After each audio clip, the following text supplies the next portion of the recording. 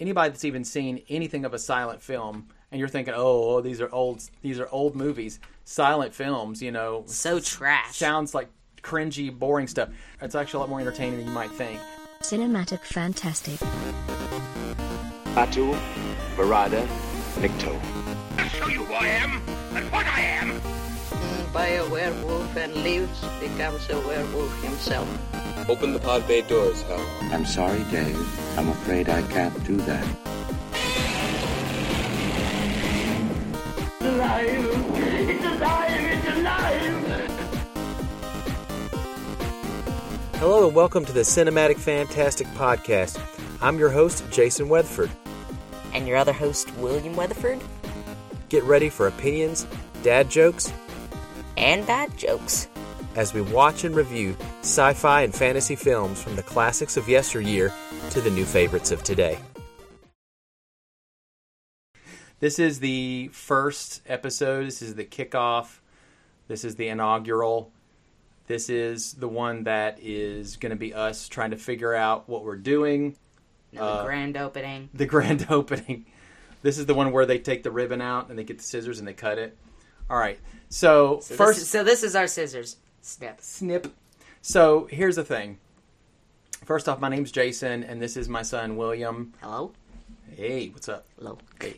So we've never podcasted before. We are really late to the game.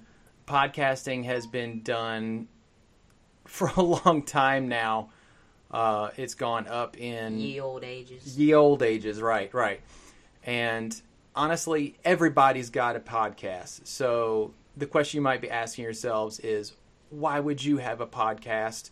First off, let me start off and just explain why we would have a podcast before we talk about who we are. So, again, I'm a huge film fanatic, film fan, whatever you want to call that. I actually did go to school and get a film history and criticism degree. I've done nothing with it, so this is my way of paying off those that degree. But mostly, I got my love of film just watching a wide variety of different things. I'm not trying to toot my own horn. I really like movies.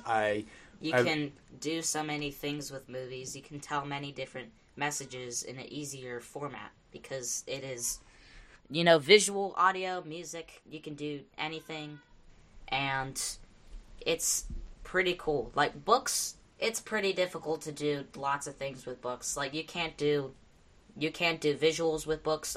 You have to do like descriptions. Yeah. Movies. Okay. Well, they're all good in their own right. All media is useful, I think, but film has been called truth at 24 frames a second. If you think photography, if it, can hold a lot, I mean, think about 24 times that plus as many.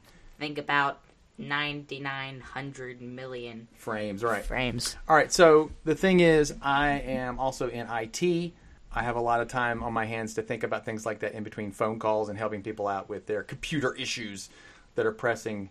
With William, I haven't exposed him to a lot of the stuff that I've watched. He's seen a lot more modern stuff, would you say? Yeah. And this is my way of exposing him to some of that, but also having somebody to just talk with about that. Let's talk about the technical stuff that we're recording on. We're recording on one mic. So if you guys think it sounds, okay, but a little strange, it's because we got one mic, and we're in my son's bedroom. We actually have his pet lizard. It's a bearded dragon named Nintendo, and he is about... Pretty cool. Yeah, pretty cool. He is about a foot away from us, just looking at us as he sits on his rock. Well, that's fine. Yeah, of course it is. So he doesn't bother us. He does not bother us at all. You just heard why we wanted to do... why I wanted to do a podcast. Well, honestly, because I got all this stuff in my head and got to try and find a way to get it out.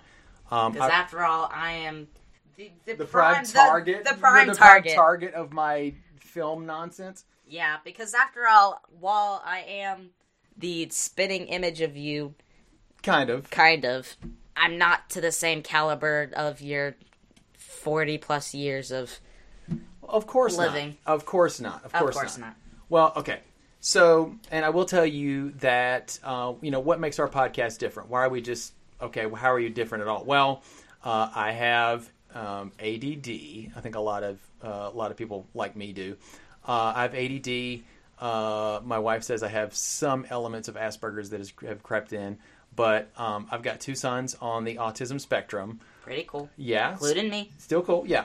William has been diagnosed with Asperger's and ADHD a little bit too. Maybe. So honestly, this is a way for him to kind of explore communication as well. You're 14 now? Yeah. Right? Okay. 14. Still a young man. All right, so what is this podcast about? What are we going to be talking about? Well, we're not just going to be talking about just plain old movies. We're going to be talking about mainly science fiction and fantasy films from the inception of film, period. You know, when film was actually narrative up until now. We won't just be doing science fiction and fantasy, though, because... Of course, we don't want to be limited to, like, just only one thing. Because after all, if everyone feels like this genre of movie is... If it's really good and a lot of people will want to see that, of course, we should probably be able to look into that and maybe do it. Well, I was thinking we would do science fiction and fantasy, you know, and I was thinking, okay, you know, that'd be the great... Okay, that's why our podcast is called Cinematic Fantastic. Because it's fantastic cinema, you know, like really good, either fantastically entertaining, even if it's, you know, cringy or whatever, fantastically entertaining or fantastically well done. But also the word fantastic has in there fantasy. So, you know, I kind of thought limitless imagination. I think science fiction and fantasy are 2 sides of the same coin. Honestly, I mean, some people may disagree. I believe that too. That's what I think. It's fantasy in a different sense. I think it's all... Honestly, that's why people put it all under... In literature, they put it all under speculative fiction. Fiction that speculates and goes, I wonder if. And honestly, some of the best fiction out there says, what if? That's the ultimate question, is what if this happened? What if this happened differently in history? What if there was a guy in a red suit with webs all over it, and he could swing around and save people... and deliver pizza. You're referring to Spider-Man 2. Okay, that is... Not specifically. Well, he does deliver pizza in that movie. That's actually, you know, just as a hint, we will be doing that movie in the future. Yeah, we're not there yet. We're not there yet. All right, so that's okay. We were going to do science fiction and fantasy, but William said something the other day, okay, that kind of brought a tear to the film nerd's eye. He said, and I'm kind of paraphrasing, tell me if this is right, he said... Could we watch a really good samurai movie, like a Japanese, like old school samurai movie? And you said, is that not what you said? Yeah. Okay.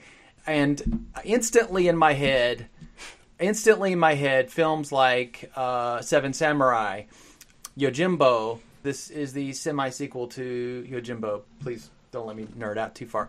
There's other ones, but Seven Samurai we'll definitely watch. Of course, strap in. That one's about 3 hours long, so we may take a break on that one. Anyway, yeah, we do not have what we will eventually hope to have, which is 2 mics. But we'll have to see about getting that in the future. Yeah. Let's not jinx that by saying we will or won't, because I don't want to jinx it by saying we were going to do it, because then it won't happen. All right. So, all right, now the criteria that we're using for these movies is going to be a little bit different than you might expect. I am trying to kind of stay within certain boundaries. Okay, so here's my criteria. I'll tell you what. PG-13 and below. Indeed. The reason why is because they can't. There's only so far they can go with violence. There's only violence. If it's necessary to portray a certain thing, I get it. But violence for violence sake is really unnecessary. Gratuitous, yeah. Anyway, yeah. All right, so gratuitous. Gratuitous.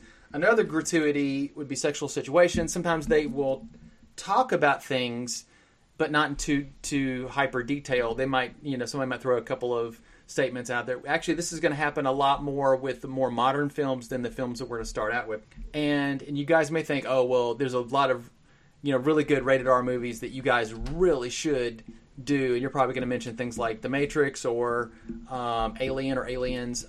Okay, fine. But let's put it this way. There's a lot of really, really good stuff that we're going to do.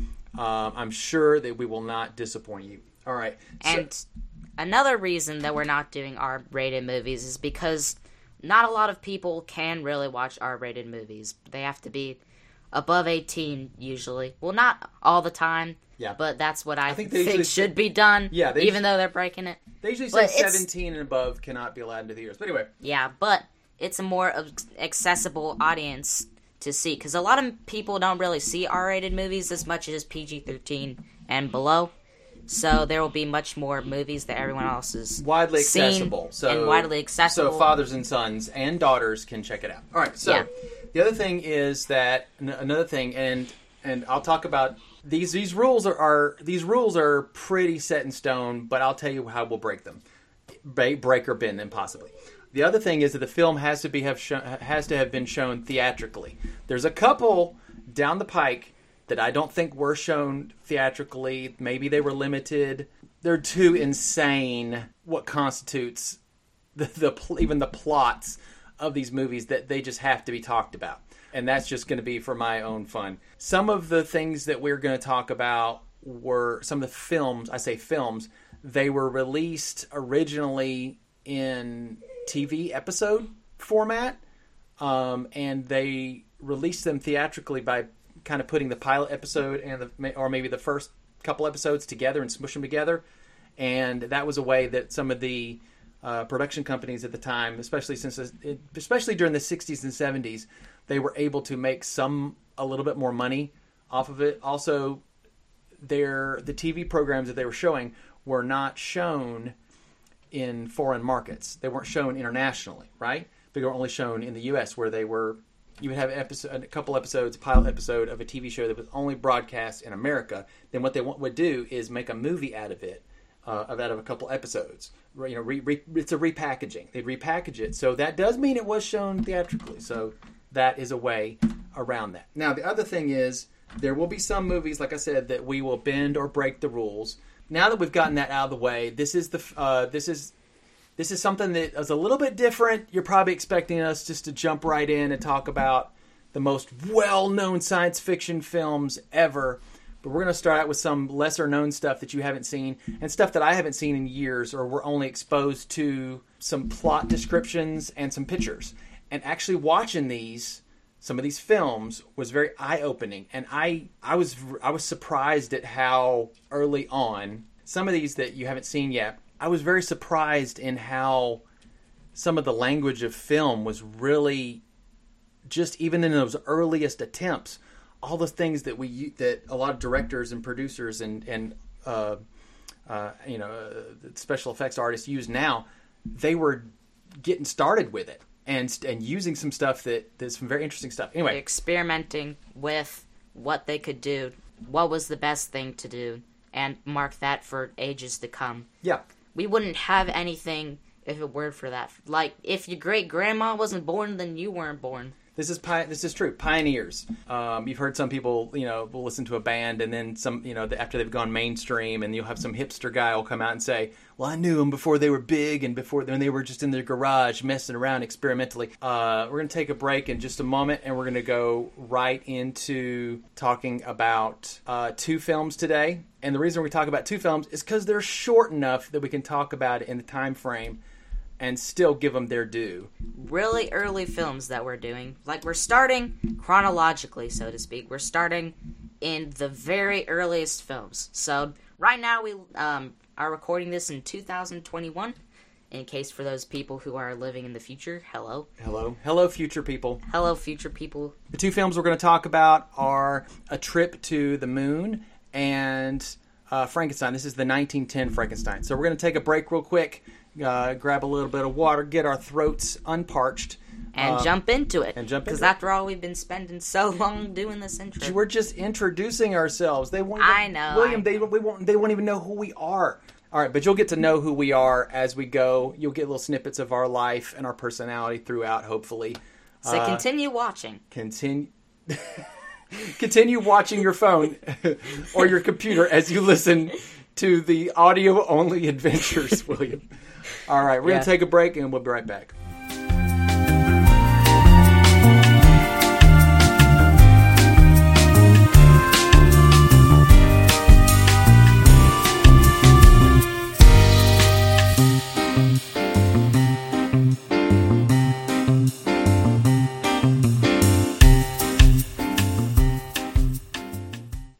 welcome back. So, that must have felt like time travel. Anyway. Yeah. So, the first film that we're going to talk about today is A Trip to the Moon. This movie is French. It was directed by a French man named Georges Méliès. Came out in 1902. That's correct. Now, since this is a French film with French people making it, feel free to warn you that I'm probably going to butcher the French language. I'm not trying to mess up the way you pronounce After all, names. it's not our first language or our second language or our eighth language. Right. So please do not sue us. A Trip to the Moon is also called in French Le Voyage dans la Lune. Hopefully that was good enough for you. So this movie is very influential to not just science fiction film, but film in general. And it was very experimental. So a lot of the things that we look for in film, like an overarching narrative, like who the people were. Yeah, we don't.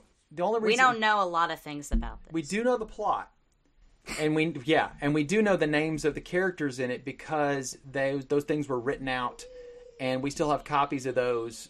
Film historians and restoration. Oh my goodness, we would not have these films if not for them, and other reasons we'll talk about in a minute. Yeah. All right, so anyway, you can, just to let you know, as an aside, a lot of movies that we're going to talk about, you can rent them or you can find them online in different places. YouTube.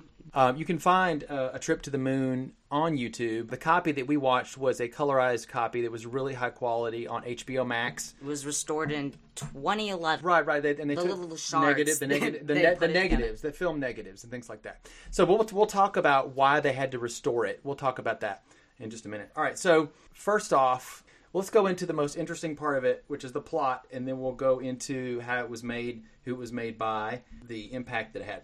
This movie, A Trip to the Moon, is 16 minutes long. Imagine how long that would have felt to the little kids and stuff who are seeing this. Oh, the adults. And the adults too. Just everyone seeing this was like mind-blowing how long this movie was for the tech that they had, for the time that it was, the resources they had, and the development, just everything. And it was just fantastic. A lot of the films that... But a lot of the... and we'll talk about the word magic in just a minute.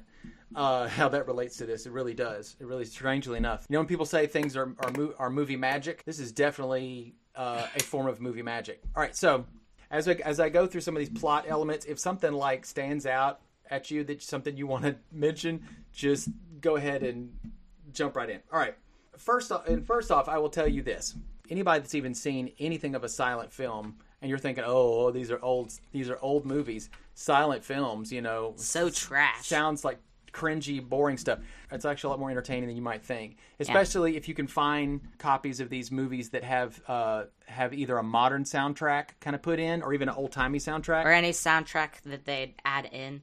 Say is a lot of these silent films after this movie is they had these title cards that would have words on them. Yeah, so you would dialogue, you would know narration. And they would explain. It's almost like watching a live action comic book in a way, because you know what they're saying, what their names are, who they like, what their personalities are. Right, but that was a later. That was a kind of a later. That was a later development. Yeah, all right, right. So that wasn't present at all on this. So what we do have of the characters' names and what everything is called has been discovered from some unknown location and put onto Wikipedia. We found the tech. Well, yeah, there it is. But we found film historians. They have found the text for this, so we know the characters' names. And here's what they did. Is if you were at this, picture this, you're in 1902? 1902. You're in 1902, and you're watching either the first or second showing of A Voyage des la Lune, or A Trip to the Moon. What you would have seen would be a stage with a screen, and you would have had off to the side, and this is true for a lot of silent films. I know that William was talking about music being a big component. but they would have a little orchestra playing live there, very much like the musicals of old. And then, but this is different. And they'd have a guy there as well that you can would have a narrate narrator. some things. I can't remember his name, the name of what that narrator is, and so that's why we know a lot of the names of these. And if I butcher some of these names, they're pretty strange, so I'll give it a shot. All right, as the film opens, we see a bunch of people who are sitting in a college-looking area. It's Right. like a university where, there's a billboard, there's desks, talking there's about chalkboard. yeah, like the chalkboard. chalkboard, the stacked seats of where the people sit. There are a lot of older guys, they've got these long flowing white beards. The interesting thing part of it is that they come in bringing telescopes, and they Have really tall wizard hats and Yes. wizard clothes, and they're all sorts of colors and they patterns. do look like wizards of old, alchemists of old. All right, so they come in and they've got telescopes, and they wave them in the air, and they turn into stools, and they do it using, of course, the director Georges Méliès. He uses some of the technical wizardry to do that, and we'll talk about that in just a minute. In other after words, the end. cutting the film. So they sit down in the stools, and the president of the astronomy club, his name is Professor Barbenfoulis. I'll just call him, well, whatever. I don't know. It's close enough. It's ambiguous. Yeah, we're doing the best we can.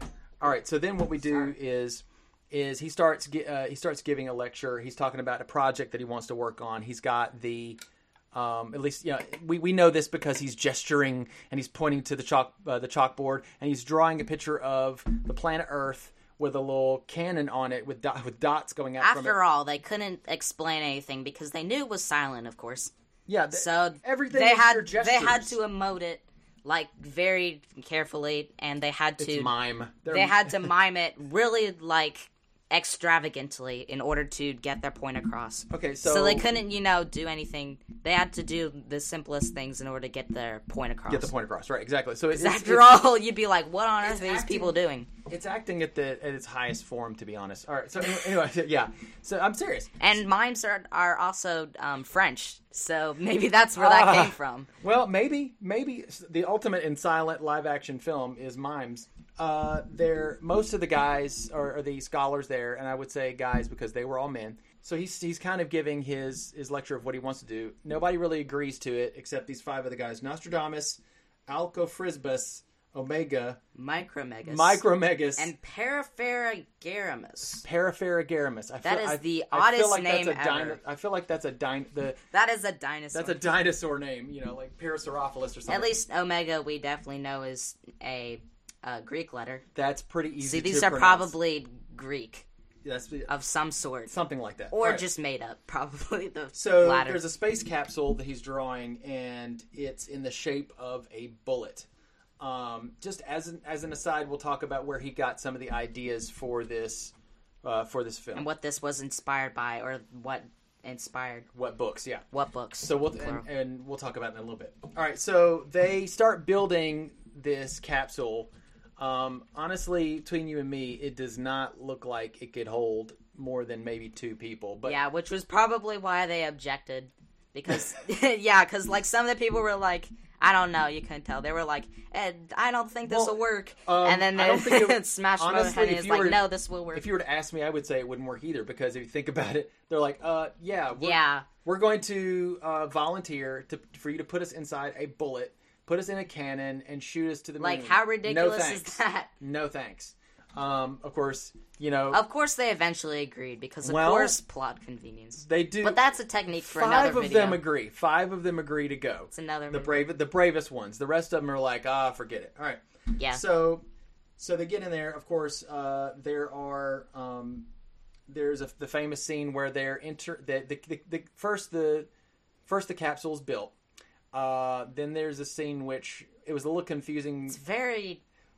We don't understand it. Well, what was the scene that was very confusing? It was the scene where they're on the rooftops. Yeah. It wasn't a city, and it didn't look like a city. It It was like a kind of like a city. village town, kind of outskirts of a city. And there was a factory in the distance, and they watch it with explode. a pit. And they're like, hurrah! There's a pit going downwards, and then there's a factory, and they pour stuff into the pit and explode. Honestly, I think that was the fuel. or They were testing they're it. testing the gunpowder to see if it had the explosive effect. That's what I think. That sounds pretty. I thought that it was that the factory exploded for some reason and they had to evacuate and watch it explode. But that doesn't really make sense because they want it to happen, and it doesn't. But that's actually more interesting than it's my idea. more interesting. Right. All right. So they get in the capsule, and there are normally you would have soldiers who would help it there, but in this movie, Georges Méliès has, and I looked this up. They are actually like they're in a ballet. We'll talk about them when we talk about the cast. They're in a ballet. So they are these women guide the bullet into the cannon after the five. And they have the five guys, and not the pizza place. Really showing legs, like no, it's their costume. No. Was.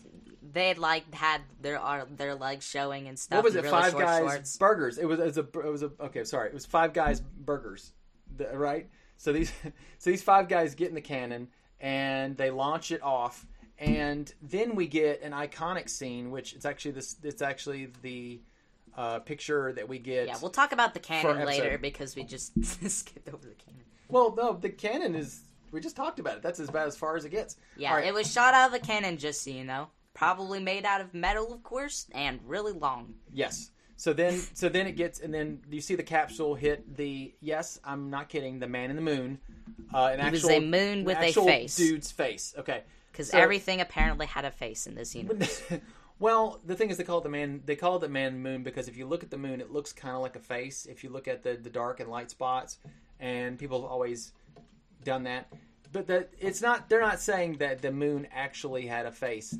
They're using some kind of fantastical. What the term is surreal, which means dreamlike. They're imagining a man in the moon. It's very. This whole thing is very. Of course, it's not real, dreamlike. but that is the point of film in this. It was very fantastical, and they could do you could think anything with your imagination. Like, see, I just did it now.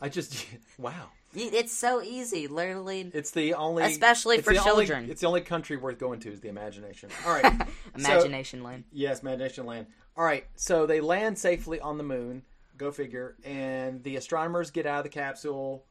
They do not need spacesuits. They do not need breathing apparatus. And what was whatsoever. really interesting was how they portrayed the moon's surface is very different from what we know it today, because.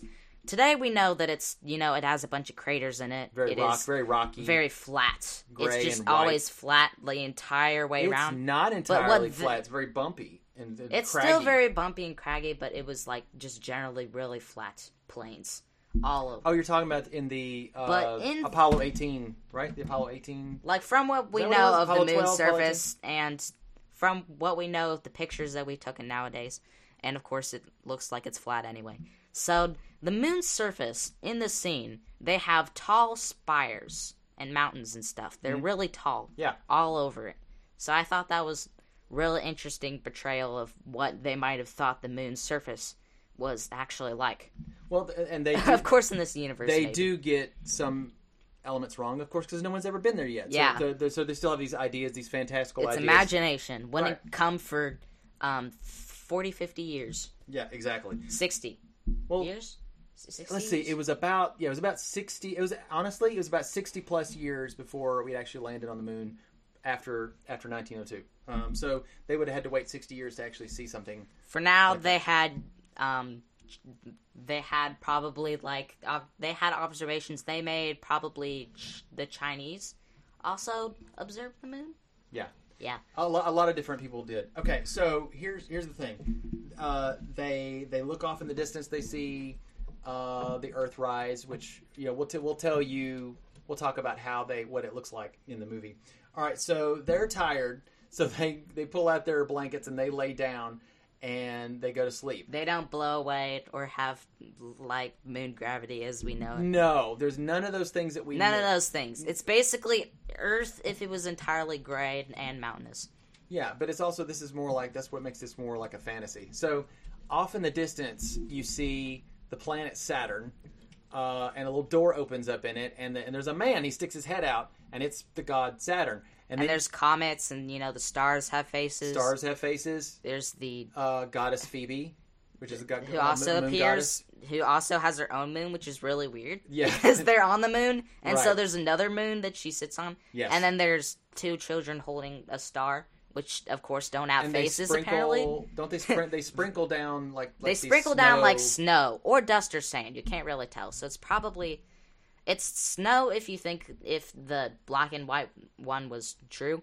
But of course, in the colored version that we watched, of course they didn't color it, so it's probably snow, or because after all, Or if they stardust. colored it yellow, then who knows? Okay, so then the snowfall actually wakes them up, and they go into a cavern and they find mushrooms, giant mushrooms, and they've got this is kind of a cool thing they have. They have these umbrellas that they have, and one of the guys, I think it's the main guy, he puts sticks his umbrella in the ground, and it turns into a mushroom. Which is really crazy. You know, it's just they're just doing whatever they can get away with experimentally, and we'll talk. And it was also pretty cool how they could transfigure the umbrella into the mushroom. How they did. It's stop motion. They're showing off how cool it was, but we'll get to that in the tech. When we talk about all the techniques that the they use. cinematography and the production. Okay, so now we get to we find out that the moon is not completely barren. There actually is a civilization that lives there. Now we know they are not called this in the movie, but we know this because of the book that this is based off of. They're called Selenites after Selene, which is a moon goddess. All right, so anyway, a Selenite who looks kind of insectoid, a little bit almost. They look like kind of skeletal. Yeah, they have these shells. They have these little skeleton-looking like ribs. They have ridges all over their body. Yeah, and they kind of have beaks, like a bird. They're weird. Just trust me. Really funnily, when the Selenite comes in, there's like a little goof where you can see the Selenite as the mushroom comes up. He's just waiting there for 30 seconds. All throughout the scene, you can see him waiting there. See him off the edge. I think they couldn't really see it. So, and plus they wouldn't want to re-render the entire scene because it would take so long to redo it that they were just like, whatever. Right. So the when the Selenite comes in, he hits him with his umbrella, and he turns into a puff of smoke. So he just explodes. He just explodes, which is cool in terms of this, but doesn't make any sense. So just if it did make sense, then it explode into chunks. But then it would be R-rated. That is gross. All right, so, and we can't do if it's R-rated. So that guy turns to smoke, and then the next guys come in, and they get turned to smoke too. When they get, they're surrounding the astronomers. Sorry, I say astronauts. They are kind of astronomers, and they hit them with their umbrella, and they turn to puffs of smoke. It's like a little battle thing that happens. So eventually they get overtaken, and if it looks like I'm rushing through the plot, I'm telling you, it's only 16 minutes long. There's not much to go off. There's not much to go off of, but again, there was just a lot of they were trying to show off what they could do. Whoa, goodness, it is thundering outside. It's thundering outside. Kind of creepy. I love it. All right, it's thundering outside. Nice. All right, so the astronomers get taken back to the Selenite king. Okay, and the Selenite king, he might look ostentatious on his throne there, but just as easily as any other Selenite, he gets plucked by the head astronomer. He gets plucked off the chair on the throne and thrown on the ground like so much nothing, and he's turned into dust. It turned into exploded in dust. Yeah, because after all, you can't capture astronomers. Not even Selenites can capture astronomers. Well, so basically, if you encounter an astronomer, watch out. He's coming for you. Yeah, exactly. Yeah, he will explode you. You know what? I'm always afraid of astronomers because I'm afraid they're going to hit me and I'm going to explode. But honestly, that's the worst, adaptation that a creature could possibly even have is any kind of impact destroys them. Anyway, all right, so they run. For some reason, they killed the king, so I guess they're going to run back to the capsule and escape. Yeah, because after all, they got captured. Right. So they're like, we got to get the heck out of here because. Goodness, we found aliens. Right, so 5 of them get in the capsule, but the main guy, Barbinfulis, he cannot get in the capsule, and so he's got... Because it's stuck and they already closed it, and so It's he's stuck. like, no. Yes. So what he does... This is the logic of a dream. Okay, go ahead, tell me what he's doing. Yeah, so he takes a rope, he attaches the rope somehow to a smooth surface, and he pulls on the rope with his body. He just throws himself at that rope, and he pulls it down a crater, which apparently is not a crater, but actually the edge of the moon. Even though it wasn't previously. When they crashed, it apparently took a big chunk off the moon. But it drops. Hey, gravity's a thing now. So it drops like you're dropping it from a height, and it drops into the ocean. Without any heat at all. It did not get really hot. It did not, do anything, because they didn't know that the outer surface would make it hot. But not only Barbinfulis gets on the capsule, but also a selenite. So we have an alien so he's being makes his way to Earth. Yeah, he is a stowaway on the ship. Right. And so they discover him, and they're like, hey, you know what?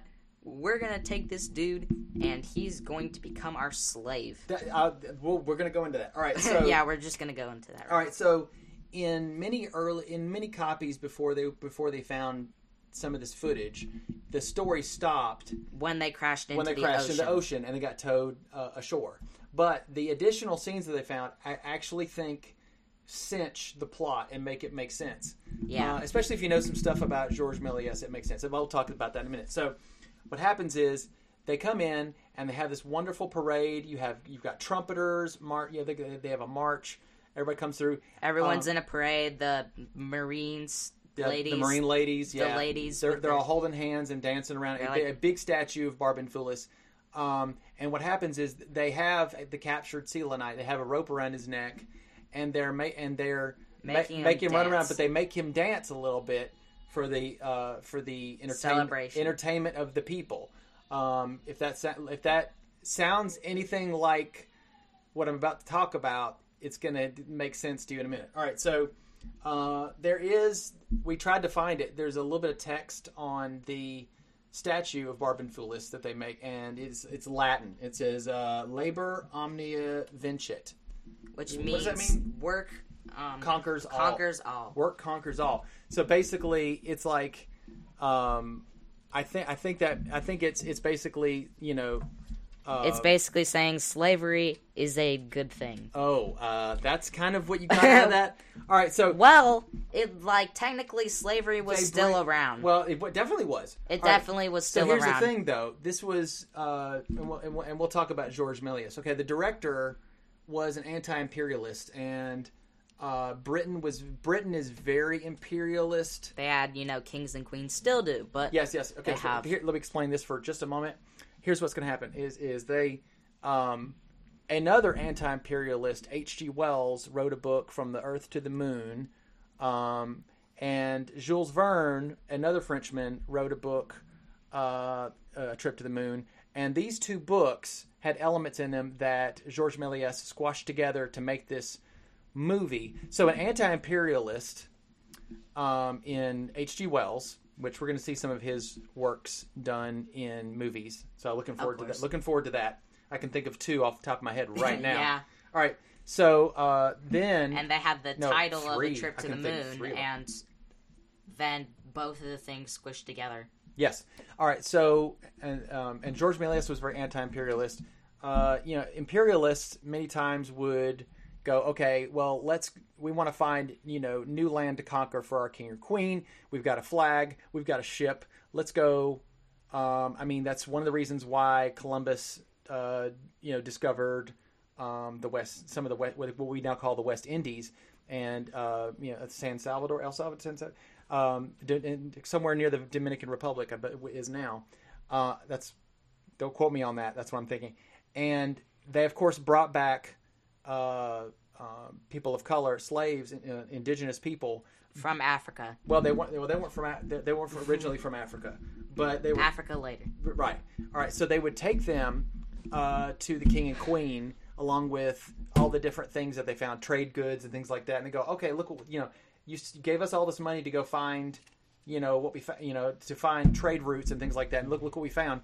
But what happened to the indigenous person that they brought back? I mean, I'm sure they were probably treated like a freak show or something like that. Like, come look at this strange person, and they, watch him dance. No, dance for me. It sounds so. So if you think about it, a trip to the moon looks very fantastical, but in the end, it has a little bit of a political message at the end. It doesn't beat you over the head with it, but if you pay attention, you could kind of pick some of those things up. So first off, one thing we talked about at the very beginning of the podcast was about magic. And the thing about magic is that it was done on the stage. People would misdirect you, and you would look at this particular thing, and you'd see a man chopped in half. Yeah, man chopped in half. Table. That's floating. One. Yeah, card tricks, all those. Those classic things. Those illusions. Well, the perfect person to do this film was George Méliès, because he was an illusionist himself. He loved magic tricks. In fact, he had his own theater called the Robert Houdin, and that was actually where a lot of magic and illusion was done. And it was very popular in the illusionist industry because, well, he was an illusionist. Yeah, exactly. And strangely enough, interestingly enough, he was what some people would call an auteur. We'll talk about what an auteur is as we go through these podcasts. The thing about an auteur is they're involved with every bit of the process. They're directing, the producing, the writing, even the acting. And he was he was Professor Barbenfooly. He was Professor Barbenfooly, Sir Fooly, whatever. he was the professor. He wore the beard. But the thing is, he did a lot of things in 300, I believe. Don't quote me on that. I think he was 300 of the 520 films that George Méliès did. But sadly enough, a lot of the films of George Méliès we do have because of that we have rediscovered. The great historians and the restorers. Oh, thank God for them. But a lot of them we don't have, and this is the reason why. Is because the George Méliès later on in his career, after he's shown a lot of these things, I don't think he was very successful monetarily. And partly because Thomas Edison. Oh, we'll talk about that in a minute. So what happened is that's one reason why he wasn't as successful, and we'll talk about Mr. Edison in just a minute. And he's actually going to take up a little bit of part of both of. He's going to be the connecting tissue between the two films that we talk about. I'll tell you why. Yeah, because we're gonna do that shortly. Yes, we will. Second film. Now we're still talking about a trip to the moon. All right. So what happens is George Méliès had a breakdown, mental. He probably had a lot of stresses. He destroyed a lot of his films. And the thing is, though, we have copies. And the reason we have copies of A Trip to the Moon, this is kind of a good and a bad thing. So he gave the film to certain groups to show. And the people really liked it because it was absolutely mind-blowing. It was amazing. The illusionary was fantastic. The things they had never seen anything like this before. Immaculate. Yeah. All right, so they'd never seen anything like this before, and it was given to Thomas Edison's film company that he had, and they made copies of it without telling George Méliès.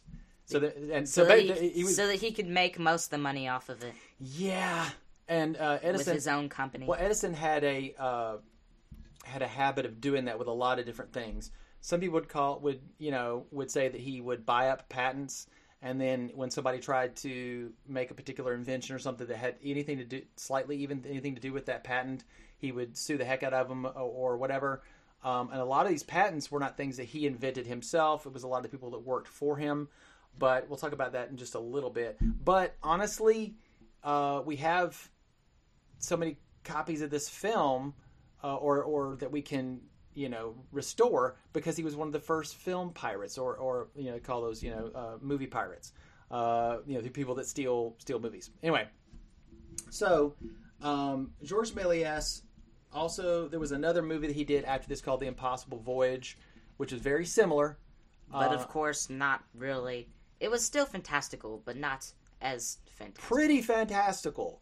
Actually, wasn't much sci-fi. I think it was more fantastical than the previous film because they actually go to the sun, and the characters in it. I won't bore you with the details, but they basically are acting like, oh, it's really hot.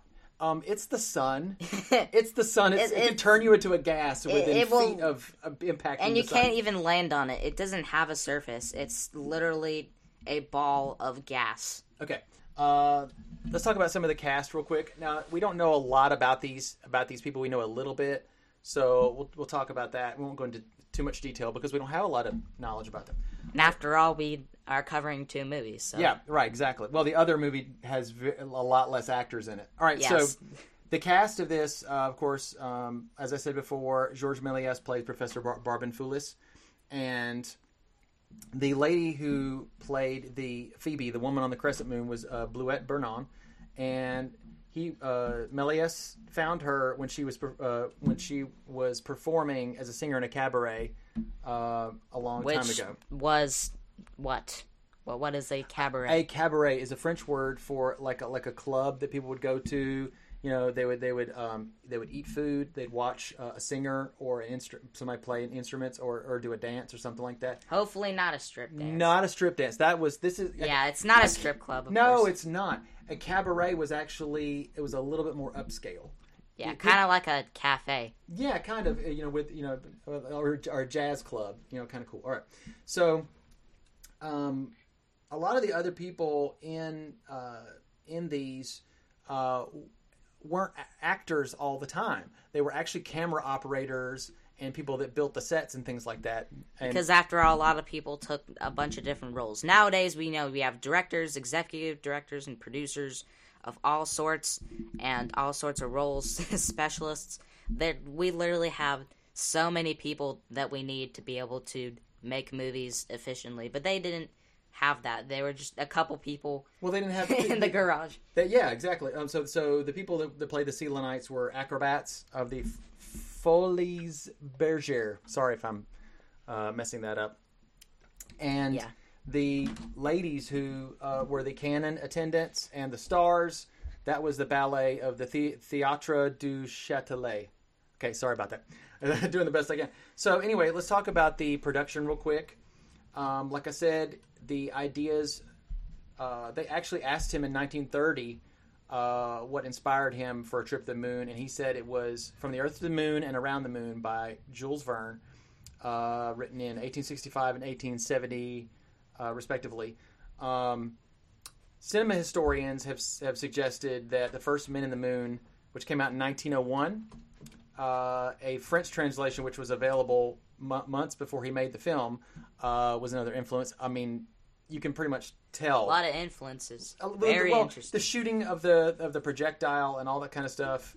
The second half, the first half was derived from Verne, and the second half was derived from Wells. Okay, so a lot of the way that he designs his movies use stage things that you would ordinarily see in the stage, like cutouts, painted items.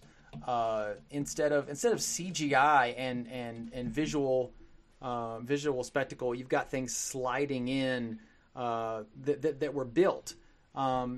So these are all theater type elements. He would intercut those with jump cuts where you would stop the camera, move so that you can put a different object or have an object that can actually move. Yes, as compared to a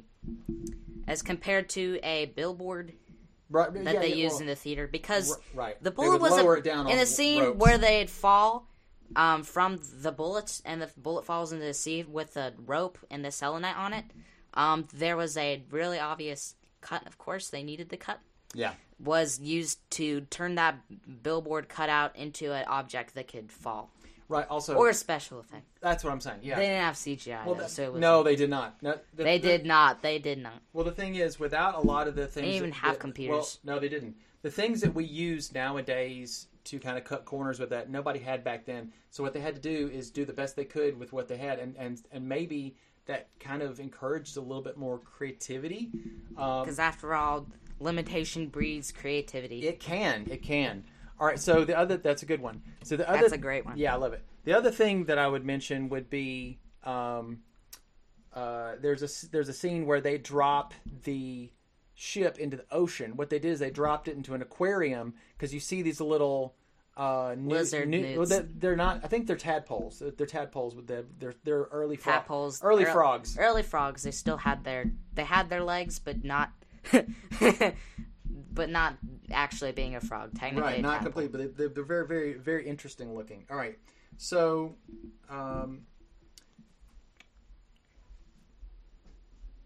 So what I will tell you is a lot of the elements of it were theatrical. They've inspired a lot of films that came after. To be in a theater sort of sense, because after all, theaters were the show before movies. Okay, so one thing we're going to see in the movies going forward, and in the next movie we'll talk about some of the differences in turn. But a lot of the shots that we find in A Trip to the Moon are wide shots. They're all wide. There's no close-ups. There's no anything. There's no faces that they focus on. The camera is static. Static camera. The static camera helped out with the jump cut special effects that they did. You know, it helps that the camera stay still when you stop it and start it. And after all, it was pretty heavy to move around because it was this big, giant thing that you crank in order to do a camera. Nowadays, we just press a button, but they had to physically crank it. What about dissolves? They did dissolve shots. Dissolve shots. Those were very creative. They overlaid. Those are things that we take for granted now. Everybody does transitions and dissolves, but back then this was all experimental. And it was fantastical to them, and now we just take it for granted. Yeah, now we're just like, hey, it's a dissolve shot, a star shot. Oh, star wipes. I hate star wipes. General wipes, just any kind of wipe. Well, yeah. No, toilet wipes. No. Okay, so the thing about the guy who would do a lot of those wipes later would be George Lucas. He didn't do any star wipes, thank God. All right, so... The music that we heard was very strange in the HBO Max version of this. Of course, not sponsored. Not sponsored by them. There are honestly, if you like a lot of classic movies and newer movies, I'm not getting paid to say this, but it would be a good idea to get HBO Max. One reason I would say this is because they have a lot of older movies that you're not going to find in a lot of places, and a lot of the movies that we do are actually on there, and we'll tell you how to find some of these movies that we talk about. All right, so we're going to take a first off, before we take a quick break, I want to know what you thought. You've never seen anything like this before, and I've seen it once before in my life. Give me your honest opinion. I mean, just the good, bad, the ugly. What do you think? What did you think of it before we move on? I thought it was really, interesting. It was, kind of confusing, of course, because there was no title cards yet. But I thought it was pretty cool. It was pretty great. I mean, it was groundbreaking, but not, groundbreaking in a sense of, we have 4D graphics now. Right. No. It was to them, but not to us. Yeah, we already have 4D graphics. But honestly, a lot of the things that we're not going to expect them to do all the things we do now. I mean, this was just... Yeah, this was setting up the basics. Baby films. This was baby film This was setting up the basic fundamentals. It was crawling. Of what they needed. This was a baby and it was crawling.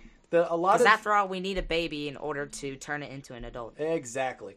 Think we wouldn't even know about these things and how to do these things, and the things we have today would, of course, be completely non-existent if it weren't for this film and the other films that he made, probably previous. Yeah. Apparently he did a Cinderella film, but of course we're already on Trip to the Moon, so we're not going to go backwards in time. Right. So, but we are going to, in some of the episodes coming up, and we'll announce on the website and our Twitter We'll give you that at the end. We'll give you what those are, those addresses for those at the end of the podcast. So, and we're going to let you know what our next episodes are going to be. I actually, some of these I've seen before, and a couple. And some of these I've seen before. Yeah, and a couple of these I have not. And watching them, I was.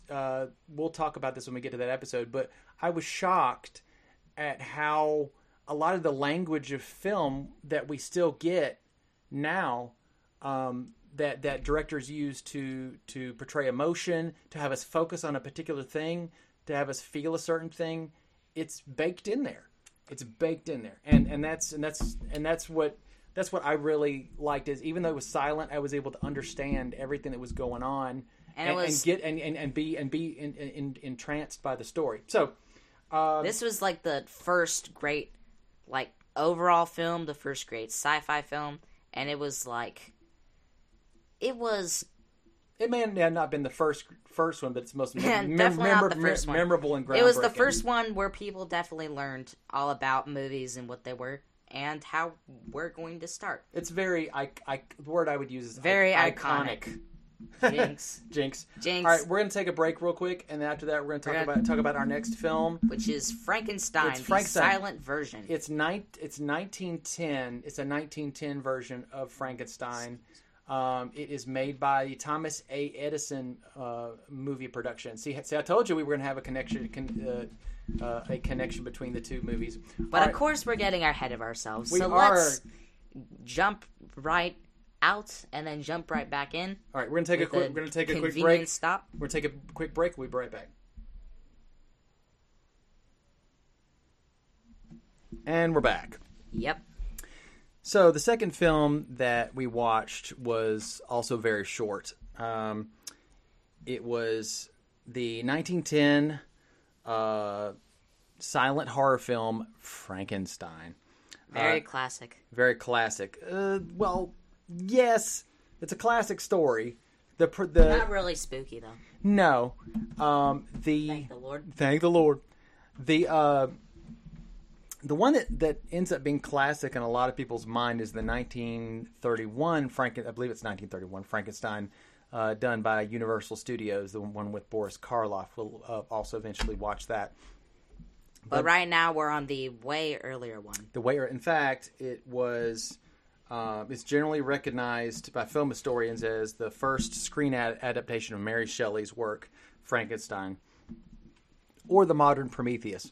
And it was written in 1818, so quite a few years before.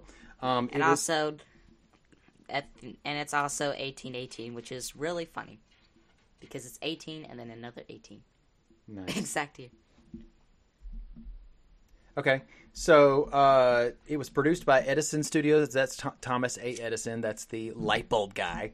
Also, it was directed by J. Searle Dawley. He also wrote the screenplay. It's broadly based as a scenario on the book, but it's broadly based. There's literally nothing left. No chops.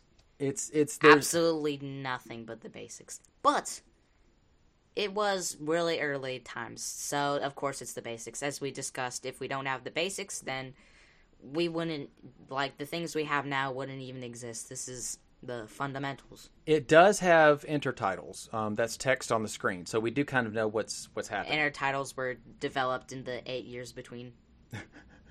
Possibly so. Yeah, of course so. 8 or 9 years. Yep. 8 or 9 years. So let's talk about the plot, and then we'll go into the cast. We don't know a lot about the cast at all. Yeah.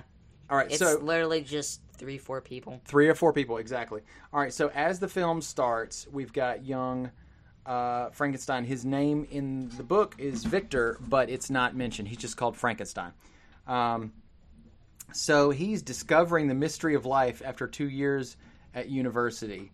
So whereas a lot of other people were discovering fraternities, he was discovering the mystery of life. So he was probably sitting in he sits in his study and he looks off in the distance, and doing his secret calculations. Yeah, you don't exactly know what he's doing, but he looks like he's coming up with something. The half-life equation. The half-life equation. So anyway, he gives life to a creature Let's put it that way. Built by using different chemicals. He pours some different chemicals into a vat. And we don't know what they are, of course. It's black and white. It's a mystery of life. It's a secret. It's a secret. It's the secret mystery of life. It's the chemicals that God used. Yes. So the thing that happens in the movie is that he pours these into this little vat kind of thing and puts it in the kind of this. It kind of looks like a little vault with a little slide window, so he can watch what's happening. Watch Frankenstein's monster being created. Watch Frankenstein's monster creature being created. So in the book, the monster or creature is created by sewing together the body parts of corpses. But in this, it's just this flesh or dirt and moss and it was created junk. by I don't know. Honestly, I don't know what pieced together. They don't even show it. They couldn't even. Well, okay. Well, they could. In the movie, you can tell that things are running backwards as far as the special effects concerned, because there's smoke and it's running backwards, and the pieces are, bringing itself together. So they probably had a full prop, and they burned it, and the pieces burned and fell off, and so when they'd run it backwards, it looked like it forms itself. Anyway. That is the technology part. As it's going, I know I shouldn't have made fun of this at all, but it was kind of funny.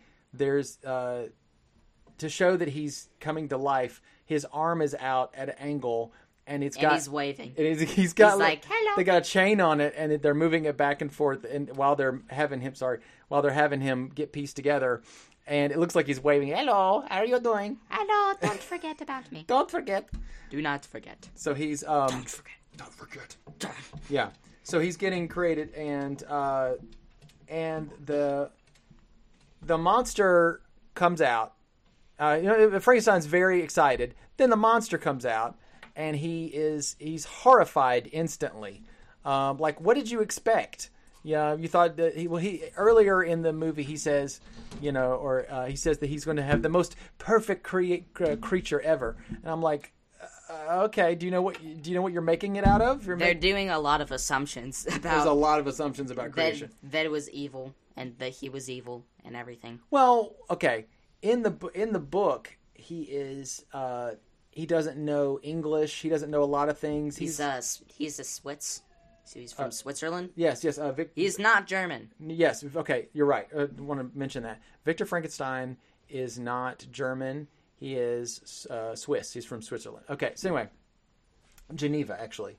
So right. So okay. In the movie, the creature comes out and he looks really creepy. He's mugging, making weird faces. So evil creeper, maybe a creeper, but he comes out.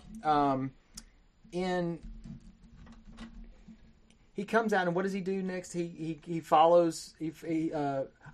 Frankenstein passes out after a really creepy scene where the creature comes through a slit in the curtain and his bed while he's sleeping. That is sleeping. kind of creepy, almost like a nightmare demon coming out of his nightmares to kill him. And then he slips back into him and disappears. And Victor wakes up and goes, "Oh, what happened?" And so he just decides to go back home.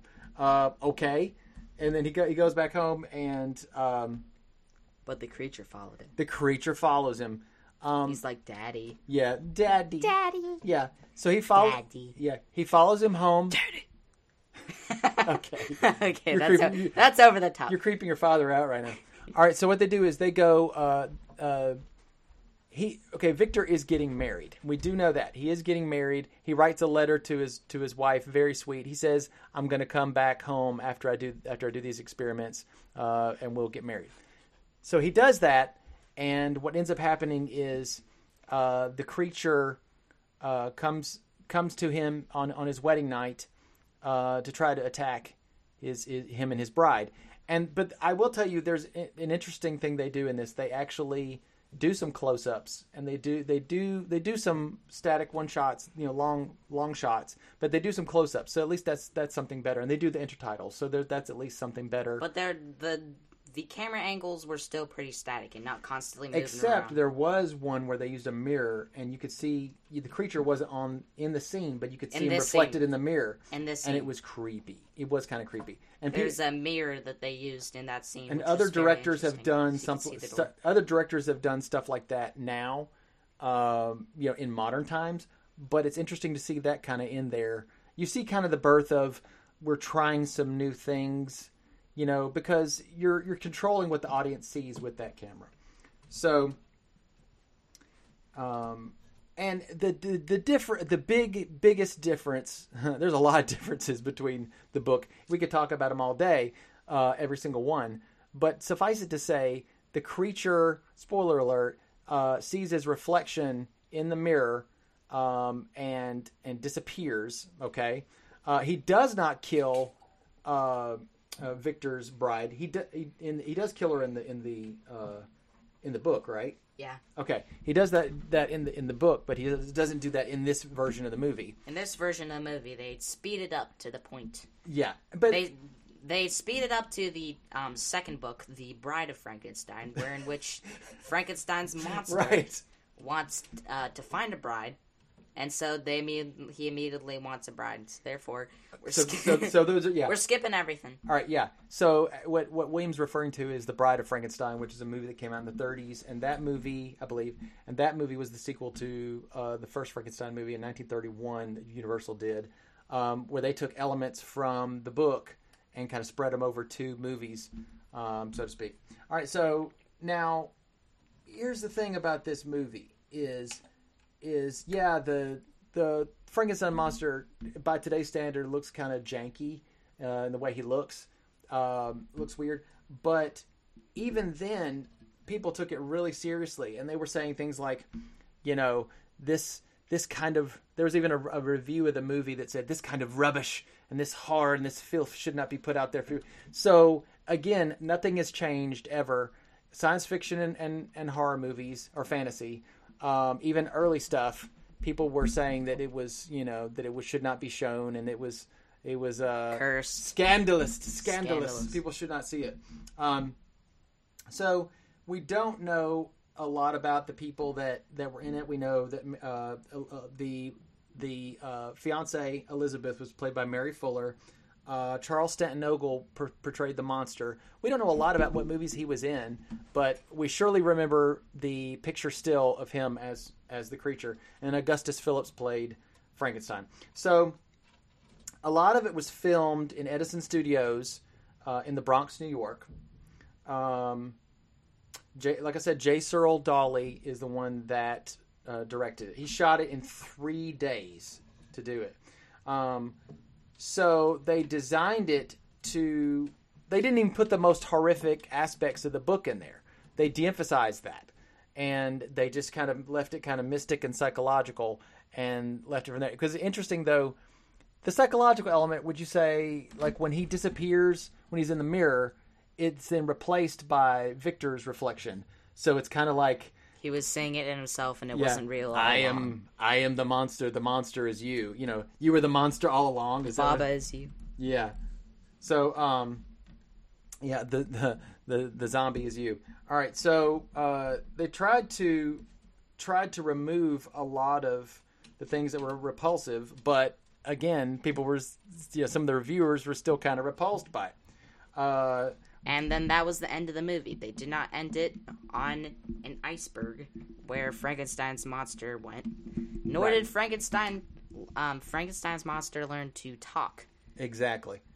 They just literally did Actually, not show that's a lot. When we get to 1930s Frankenstein Universal movies, we are definitely going to see that he has limited talking ability. It does not. He is not as verbal as he is in the book, and actually, that's what makes the book, I think, all the more scarier, because he's philosophizing on like everything and about life, the nature and about of creation, the nature of God, who he was, the devil, fathers, sons. Honestly, there's a lot more depth to the book version of Frankenstein than the filmed version. There are some filmed versions that are a little more faithful to the book.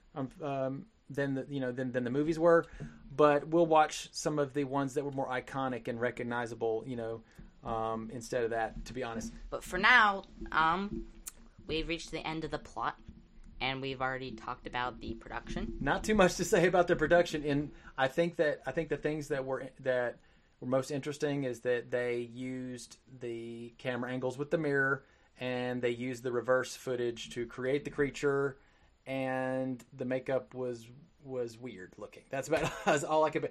But it was pretty cool for its time. And title cards were in it, which was also something that was gonna be in all the other movies to come, was the title cards to be honest, if you were impressed by these last 2 movies, William, I think the next 3 or 4 are gonna be even more on a scale. Because after all, these are the basic stuff. Yeah, and they're pretty cool. But here's the thing. A lot of the things that we take for granted in movies nowadays, like twist endings and story within a story, which we'll talk about when we get to those episodes. Moving camera angles. Different camera angles. Very strange sets. Lighting, shadow. Music. Special effects. Visuals. Text on the screen. Intertitles. All those different things that we would use moving forward. You're going to see those a lot in the next movies that we're going to talk about. So, and we are going to announce the movies that are coming up on the website and in the Twitter. Now, give me your honest opinions of this. It sounds like you read the book. You read the book. You've seen this. I believe that it's indeed a adaptation, while not very faithful. It was pretty cool, I guess. For the 5 minutes it was. That was 10 minutes, was it? No, was it 6 minutes? It was like 5-6 minutes. It felt short, really. It felt a lot shorter than Méliès's movie. It was. All right, so with that, since they were so short, there's not a lot to talk about. That's the reason why there are some things that are good to talk about, but there's not a lot of depth that we can give it other than what we've talked about here. We put this why we put. We'll be able to put there will be a lot more depth in the things that we know about. A lot like, I don't know, like 1970s things would probably have a lot more depth. Well, movies, but we're not there yet. Okay, okay. There's enough depth in the movies coming up, even though they are silent, that we can talk about them for the whole podcast rather than splitting up and talking about 2 movies. We could talk about, we could definitely talk about the whole movie the whole time. So okay, all right. Anything else? Nope. Okay. And if you can wait till the end of the podcast, we'll let you know what our website address is, our email, our Twitter. You can get a hold of all those things. We're even starting up a Patreon. We do encourage you to kind of donate to us, help keep us going. If you don't, that's fine. If you do, oh my goodness, you'll be our friend for life. I don't know if there's any kind of right. I don't think there's any reward tiers. We're like you really seem very desperate. No, we're not that desperate, honestly, but we're doing it. I don't know. Okay. Here's the thing: we're not desperate for money as of this point. We're just really grateful. We're really grateful. Now, the thing that I'd like to say about that is about the Patreon. Just real quick, I want to tell you about it. A lot of podcasts will have Patreons, and they'll give away things at the different tier levels. I do not know what we're going to offer for right now. So in the future, anything you donate, just know that you're keeping us going and allowing us to do more of these and to get our equipment at a lot better quality. And maybe, and that's what we're talking about. So anyway, have a good one and keep watching movies. Keep on keeping on. Keep on keeping on.